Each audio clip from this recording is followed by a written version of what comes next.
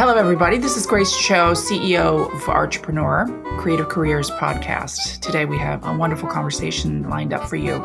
It is with the Director of Curatorial Programs at the Bronx Museum, Eileen Jeng Lynch, who stewards the museum's curatorial initiatives and exhibition schedule with an eye towards expanding its presence in the Bronx and beyond. Previously, Eileen was a senior curator of visual arts at Wave Hill, which happens to be in the Bronx as well. There, she organized exhibitions and programs that explored the intersections of nature, culture, and place, in addition to commissioning artists for site-specific projects. She also managed their residency and emerging artist programs, organizing projects that often served as the first solo exhibition in New York for many artists. Eileen has a lot of curatorial experience with many museums, notable institutions, and remarkable galleries. She received her master's at the School of the Art Institute of Chicago and her bachelor's at Syracuse University. It is my pleasure to welcome Eileen to the show. Eileen, I'm so excited to talk to you today. Hi, Grace. I am as well. Thank you. It's going to be a delightful conversation. Just to start off, as I always do, please tell me about your career that led you to this awesome position at the Bronx Museum. Sure. So my career path was not the most direct. It was a little bit circuitous. I always had without going too far back into my past, a very interest in art, very early on, especially at a young age. And I actually had studied at Syracuse University, as you mentioned, at the Newhouse School, advertising and art history as well. And I took a contemporary art course that really opened my eyes to what was possible in contemporary art. But I did end up working in advertising for a number of years, for 4 years in the city, and realized that, I didn't see myself in this long term. And I felt like I wasn't as connected anymore, to the art world. And so I went back to school at the School of the Art Institute of Chicago. I worked at the Art Institute there, especially during the opening of the modern wing, which is very exciting. And, since then I've worked at different nonprofits and commercial galleries and, currently at the Bronx Museum. But I think the skills I learned, throughout this career path are all translatable and all very helpful, in my current position. So I started at the Bronx Museum about 8 months ago or so last summer. And it's been an amazing journey. Tell me about that. How has it been for the first 8 months? It's been really exciting working with the team there. So my inaugural show was Abigail DeVille's Bronx Heavens, and that is her first museum survey, and that's currently up now. It was very exciting to open with that. She's a Bronx-based artist. And then also her family, generations of her family have lived in the area. And then I was managing the concurrent show called Swagger and Tenderness, the South Bronx Portraits by John Ahern and Rigoberto Torres. That's guest curated by Amy Rosenblum-Martin and Ron Kavanaugh. And it's amazing to see, their work on the show also highlighting the Bronx community and the connections, between our two shows. And to be a part of all of that is just very exciting. We are embarking on a capital project, and so that will allow us even more programming space. So equally, or even more so, exciting. I want to jump back to your career a little bit. So Sure. I want to know why you flipped from advertising. It does deal with the visual arts to some degree, but jumping over to the curatorial side, was there an incident or a situation that helped you flip over, or was there a particular moment? When I was at Syracuse University, I was taking both, as I mentioned, the advertising and art history courses. And my career path at that point was advertising. That's what I entered in as, and that's what I knew that I was going to go into, even though I had this other interest in the fine arts and in art history. I took studio classes as well. And so that was always in, that was always around, always in. When I took that contemporary art course, I also proposed like a curatorial project as part of it. So it was always there. But, I had set out on my path to work in advertising on the creative end, on the copywriting end. So that's what I did. That's what I did for 4 years. And at that point, I did feel very disconnected to the artist, to the fine arts. And so it was very much business oriented, even though there is certainly creativity, in writing ads. And so it just clicked. It was, 4 years in, and it was almost kind of not immediate, but it was just the one period that I remembered. I said, I need to switch, like fully, I need to switch careers. I need to go back into the arts. And so I was thinking about how to do that. And so I was applying for different positions in different museums, and I secured an internship at an art gallery and realized that I needed to go back to school. So that's why I went to Chicago, the School of the Art Institute of Chicago. And that really opened my eyes that, the cohort of people who I met there, amazing colleagues I worked with at the museum. It was just so many connections to be made and so many opportunities, to be had that, it felt right. I was really happy in this field, doing a lot of research work in the contemporary art department. And then I moved back to New York and I worked at Speroni Westwater, which is a contemporary art gallery. But all along the time between that point of even like towards the end of my time in Chicago until, my start at the Bronx Museum, I was doing a lot of independent curating because I knew that's what I wanted to do. I wanted to work with artists. I wanted to tell their stories. They're working on these contemporary issues, and it's just really important to put out there. And so I started out, at a DIY space, a basement gallery, and, started to make connections through that. That was in Brooklyn. So I worked on my curatorial projects at night and on weekends or whenever I wasn't working on my day job. And then just continued to build from there, just kind of working all the time and developing these curatorial projects. And then you meet people who have a space or another space, and they ask you to curate a project there. And so that's also going alongside of, my job at the gallery. And then I worked at RX Art, which is a nonprofit that commissions contemporary artists to put art in children's hospitals, which is amazing. And building, all the while, it's all connected. Like the art world is small, but it's all connected. And so I've developed a lot of relationships through my time, and then also, pursuing this curatorial path. And so my first full-time curatorial position was actually at Wave Hill. So my first full-time curatorial position was at Wave Hill. I was there for 5 years. Wave Hill is a public garden and cultural center in the northwest part of the Bronx, overlooking the Hudson River. It's a beautiful garden and cultural space. I worked with a lot of emerging artists and commissioning artists on site-specific place-based projects. So it was all really exciting. And I knew that, I always knew because I had been doing these independent projects, being in that role full-time was just a great shift.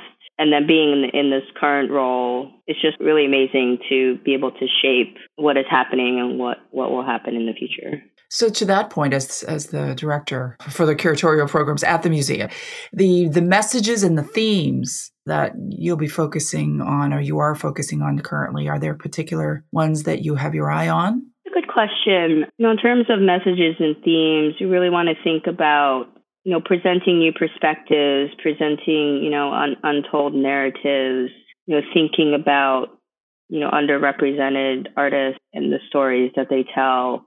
And so there'll be a lot of different themes we're covering, but I guess the common thread will be that the artists are dealing with, contemporary issues, critical issues dealing with, social justice, for instance. And so there'll be a lot of different subject matter that will be distilled throughout the upcoming exhibitions.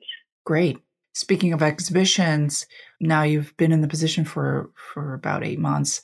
The way you engage the community, what are the different ways that you're employing to get the people to see it? Sure. So with the 2 current shows, it was really important for us to engage the community because the show is for them. And so for the instance of Abigail's show, there is a lunar capsule that she created, and inside is a recording device. And it's more or less like an unofficial oral history project. And so what was really important for Abigail was to engage the community and engage people who may not go to the museum or even know about the museum. And so what we did even prior to the opening of her show in October was we traveled the space capsule to different parts of the borough. And we're rolling this large space capsule down the street, and everyone's like, what's going on here? What is, well, what are you doing? And so we invited them to share their stories. Abigail did provide, some prompts, such as thinking about our journey and how we're all connected in this realm of, past, present, future. If it wasn't for the past, if it wasn't for our ancestors, we wouldn't be here in the present. And if it wasn't for the present, we wouldn't have the future. And so there's just thinking about the realm of possibilities. A lot of people came out as very intergenerational, kids and their parents and their grandparents came into the capsule and recorded their stories at an event, a family day that's organized by our Education and Public Engagement Department across the street at the Andrew Freedman Home. And then we took the capsule to the African Heritage Celebration and Festival down on 161. And so it was just amazing to have people participate and record their stories that wouldn't, necessarily be told out there. And there's actually another piece in the show. It's called Black Monolith. It looks like a apartment building, where you can listen to these stories. There are a couple headphones and you can listen to the stories. So this will continue to shift, during the course of the exhibition. And that's just one instance of community engagement. And then with the concurrent show, Swagger and Tenderness, the co-curators, Amy and Ron, really built in with the education department, thinking about like public programs and how to make that a part of the whole narrative. And so even for the opening day, we had a public reception on a Saturday afternoon, and there was food vendors from the Bronx, and then we had art activities, and it was a few hours long during the afternoon. And so people could come in and engage in all different ways, experience the show. And then other programming that's developed is a salsa party, a double Dutch competition.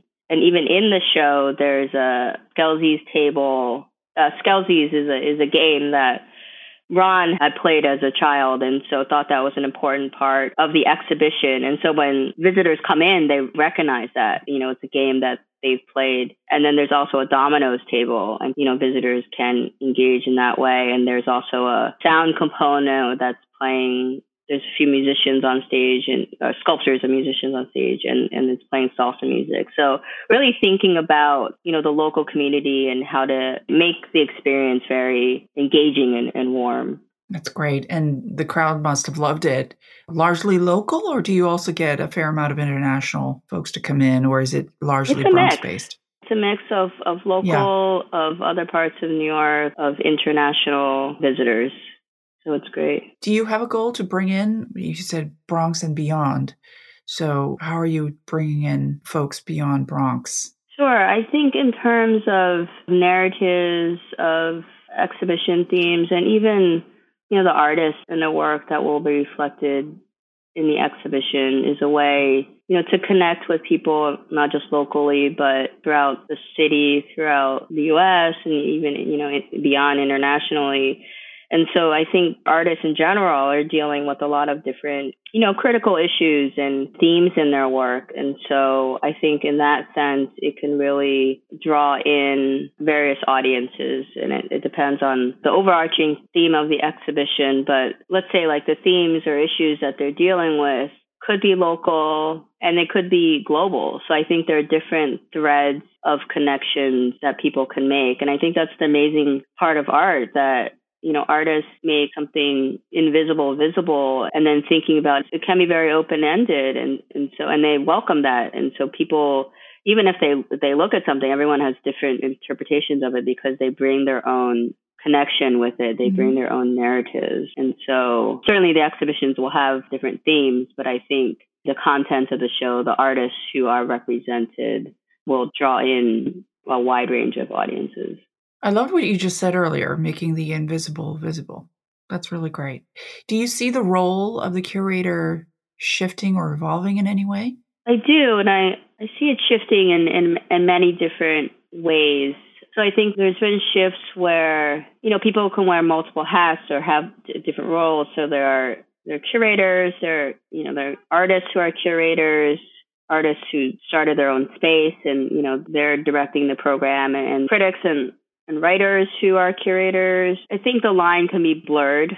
I remember actually when I was looking into different careers, both for undergrad and grad school, that, I picked up a book saying, careers in the arts or something. And they would explain what a curator does. And certainly, yes, a curator cares for the collection. If the museum has a collection, I think that book was very museum focused. And so curators in a museum, what do they do? But there's curators in museums, and in even the roles of that. So curators of the collection, curators of, exhibitions. There is curators also in galleries. There's curators in maybe alternative spaces. And so I think the role has really broadened. And I think, as my role as director of curatorial programs, it's more than just coming up with the idea for the exhibitions. There is management involved in putting together an exhibition schedule, thinking about, years ahead. There is, logistical work involved in, managing a team. And so there are other skill sets, I think, that it just depends on. Every role is different, I feel like. And then every place, every institution also has different responsibilities depending on what that curatorial role is. But, at the core of it, it's you're caring about the art, you're caring about the artist, and really trying to get these narratives and these stories told. And I think that is at the core of curatorial work. And then all the different roles and, everything is just varies with the context of where that position is. So that leads me to my next question. It's interesting because you've worked on the gallery side and now you're in the museum world. What makes the difference between an artist that's in a gallery versus getting into a museum? What do you think are the critical differences that an artist has? Something about their art, their skill set? What draws that distinction? There are artists who are just strictly, the galleries, they focus on the gallery and they get in, versus many dream to be in a museum and they get chosen. Do you see the differences in how they approach their work? I think it depends. For an artist, it's really important to be, cohesive. And so what you're showing in a gallery versus what you're showing in the museum, it's very disparate. It's still the artist's work. And so there's definitely the connection there. Of course, the different contexts is what works are saleable. And then the museum world and nonprofit where you can be a little bit more experimental, although there are galleries who do that too. And so... Well, I want to ask you about that word cohesive. So we have to sort of coach a lot of artists on this particular aspect. I would love to know what you define. How do you define cohesive? What does that mean to you? So let's say an artist is submitting an application for an open call. You're supposed to submit work samples, for instance, right? They should all be tailored towards the specific opportunity. So you do your research and you look at the organization that's hosting the open call. And then you think about, in terms of work samples, it's all cohesive in the sense that it's maybe they could be a couple of different bodies of work, but there is a common thread between them. There's not this kind of one-off outlier, or they're multiple, if it feels disconnected and disparate. Let's say an artist has put a couple of bodies of work represented by a few images each. And then in reviewing the application, you can see that, oh, yes, this is what they're working on. This is the direction that they've moved in, or you could see the connection, between the different works. And it doesn't have to be necessarily a really tight connection, but you could see some evolvement of their work versus, I would say, submitting 10 images of 10 completely different works from completely different time frames, and then it presents a less cohesive picture. That's a good point, because we often see an artist who may think that their 10 works are great, and individually they're wonderful works, but they don't connect to each other. To your right. point. So thinking about that, what narrative do you want to put forth? And maybe you pick a few of those best pieces and then have additional pieces that are from those bodies of work. And so it looks like there's more of a connection there. And certainly there's the area on applications where you can write a description, which I highly recommend. That always helps people Yes, that's who are important. reviewing. Yes, yes. Descriptions are a must. Yes. A few lines, like, versus more than just medium description and dimensions. Yeah. Exactly. That's fantastic advice. Otherwise, how will you know? It just feels very cold when it lacks that description. Mm-hmm. So what's interesting is that, the skills that are necessary to be successful in the gallery versus the museum, a lot of the same skills are important for an artist. So what do you think are, aside from the cohesiveness of their work and building a connection as they're submitting, what are the other skills that you look for? What advice would you give to an artist so that you can be successful by focusing on the following skill sets? What would they be? Name your top 2 or 3. I think conveying your work. So whether it's on an artist's website, for instance, with an artist statement, what is your work about? Of course, it is open to interpretation, but at the core of it, what are you telling? Like, what is your story? What is your work about? And so I like to read artist statements as a curator. And then, yes. Yeah, representing pieces of your work. Obviously, on the website, you can put, a range of works from the past to the present. And then, good photography. I know photography can be expensive, or even if you have a friend who's a photographer, documentation. Documentation is important. Description of your work and your practice is important. And along with that are, writing skills. And then making connections. The art world is about making different connections as well. And so, being out there and, talking to people about your work and then you never know, as hard as not, everyone knows this, not to burn any bridges, because you never know, who someone else knows. It's a world of possibilities. And so let's say you've met someone today, and then I always suggest keeping in touch with that person. If you made a connection, keep them updated on what you've been doing. And then you never know, maybe they're in their current role, there isn't an opportunity for exhibition, but maybe they're in a different role 5 years down the line and they remember, I met this artist. And so they're going to contact you for, XYZ exhibition. And so I would say keep that, network going. And actually for the Bronx Museum, we have a long-standing program called the AIM Fellowship Program for Emerging Artists. And it is a professional development program with different seminars. The structure has changed a little bit over the years, but currently it's a 9-month program for emerging artists. And it's broken down into 2 sessions, fall and spring. And there are seminars on these different sessions, like marketing, writing, artist statements. That's extraordinary. Does it have to be online or, in person, or is there a virtual version as well? It's in person. It's also about building a cohort and that relationship. And that's been pretty hard to do virtually. And so when you're in these sessions together as a group, it really helps kind of, develop relationships and nurture those relationships. So all the classes are Tuesday evenings in person at the museum. And then we ask artists that they are able to commit to that. There is a break in the summer to commit to that schedule. Because it's just really important. A lot of times the seminars will build on each other. And then there are other opportunities where the artists will visit different galleries, and even different, there are different types of galleries. There are galleries that, represent or work with more emerging artists. There are kind of the mid-level galleries. There are the blue chip galleries. And so even that, that in itself is a lot to navigate. And then we have a lawyer who teaches the legal part of it, what you should and shouldn't do. And and then artists come in and they talk to the fellows about their experience. And it's a really candid conversation. They can ask, whatever they want and get honest feedback on what was their career path like, what have they learned, what to do or what not to do. And how much is the course? It doesn't cost anything. It's you apply free. And you get accepted. Oh, you have to get accepted. That's terrific. Thank you. Oh my goodness. That's a great program. We must tell all the artists to check it out.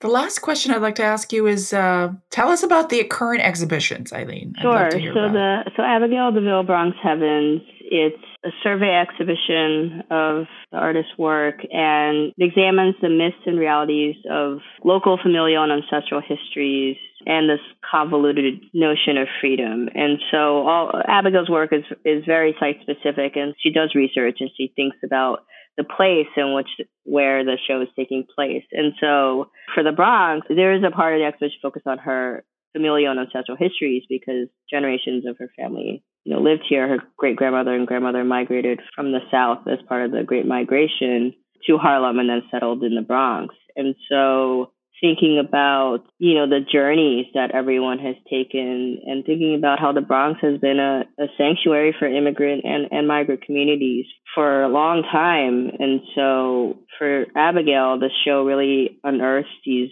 forgotten narratives of communities of color and gives people the opportunity to be a part of, especially with the recording, that I mentioned earlier. And she's created this really immersive kind of cosmological installation. And so connecting the show with swagger and tenderness that, John Ahern and Rigoberto Torres have created these sculptures of people of the South Bronx. So it's about the community. It's about, they see themselves, they're portrayed in these sculptures, sometimes they're life size in terms of like whether they're freestanding sculptures or whether they're busts, like sculptural busts. And so the curators have really selected, they're very prolific and they've selected, 57 works for the exhibition. And then there are 3 public artworks that are also part of the exhibition, near the museum in the neighborhood. And so it really highlights the people because even without the people, without them being the models for these sculptures, there wouldn't be any artwork. And then also another part of the exhibition is kind of leveling the playing field with this exhibition really highlights the 43-year collaboration between John Ahern and Rigoberto Torres. Curators really wanted to level that up where, Rigoberto and John have been working together for 40 plus years. And it's important to kind of level that playing field. And so John moved to New York, moved to the city from Binghamton, and Rigoberto is based in the South Bronx. And Rigoberto was working at his uncle's statuary corporation and creating these like religious statues. And so John met Rigoberto when he was 17, and they had this collaboration ever since. And when they cast these models, they took it out to the street, and so they would have the community all around in their casting. There's a video showing the casting of people who wanted to be casted out in the open. And so it's kind of developing this trust too, this bond, and people could just see what was going on and really engaging them in that way. So Swagger and Tenderness is on view until April 30th. Abigail DeVille's exhibition has just been extended until June 18th. Well, thank you for that. This has been a really awesome conversation. And on behalf of the artists, on behalf of the community, thank you so much for the great work that you do at the museum. Thank you. I thank them and I thank you. We are very, very grateful. And we'll do this again. Sounds great.